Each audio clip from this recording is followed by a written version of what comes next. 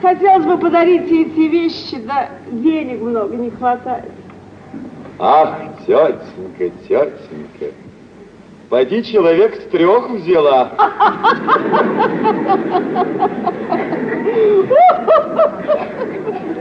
Я завтра сам привезу подарок. Получше этого. Хорошо. Я позову к вам Ларису. Харита Игнатьевна выходит. Паратов взволнованно ходит по комнате. Затем подходит к окну, останавливается. Из своей комнаты тихо выходит Лариса.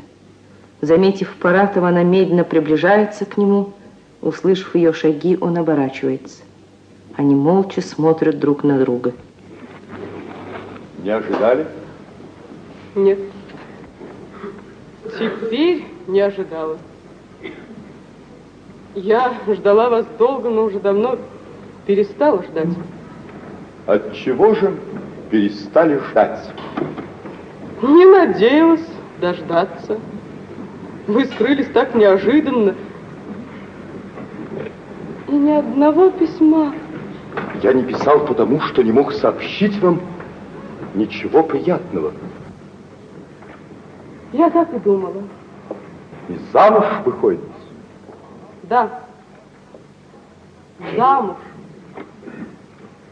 А позвольте спросить вас, долго вы меня ждали? А зачем вам знать это? Мне не для любопытства, Лариса Дмитриевна. Меня интересуют чисто теоретические соображения. Мне хочется знать, скоро ли забывает женщина страстно любимого человека? На другой день после разлуки с ним, через неделю или через месяц?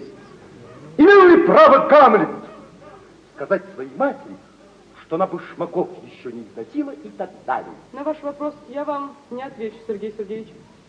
Можете думать обо мне, что вам угодно. О вас я всегда буду думать с уважением.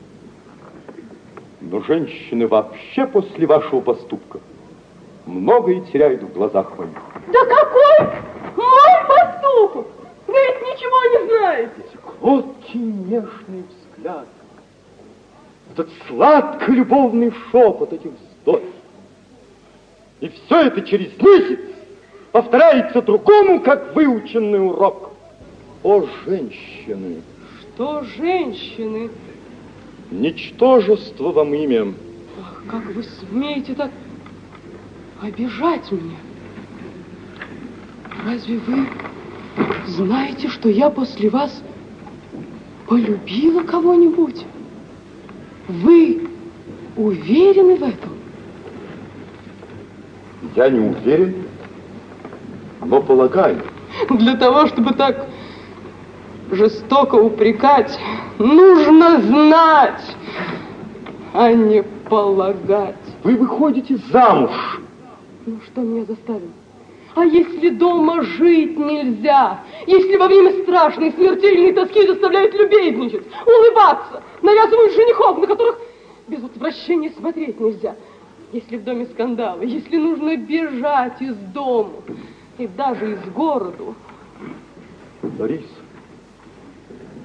так вы... Ну, что я? Ну, что вы хотели сказать? Извините, я виноват перед вами.